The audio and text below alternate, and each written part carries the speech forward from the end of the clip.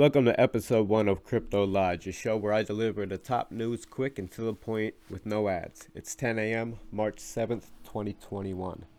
The market is up 6%, Ethereum's up 8%, Bitcoin is up 7%, and not a single top 50 current cryptocurrency is down today.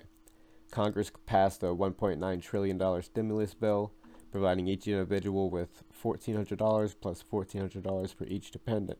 So a couple with one child would receive $4,200, and payments will begin direct depositing around March 19th.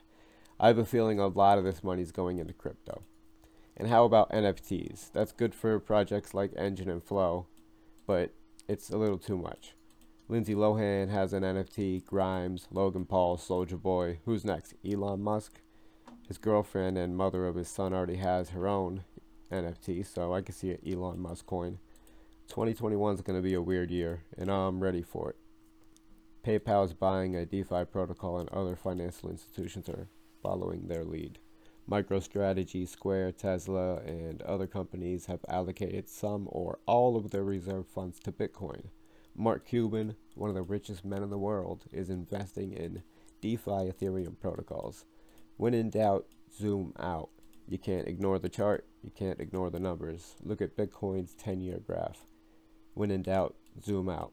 Thanks for listening, guys, and keep hodling.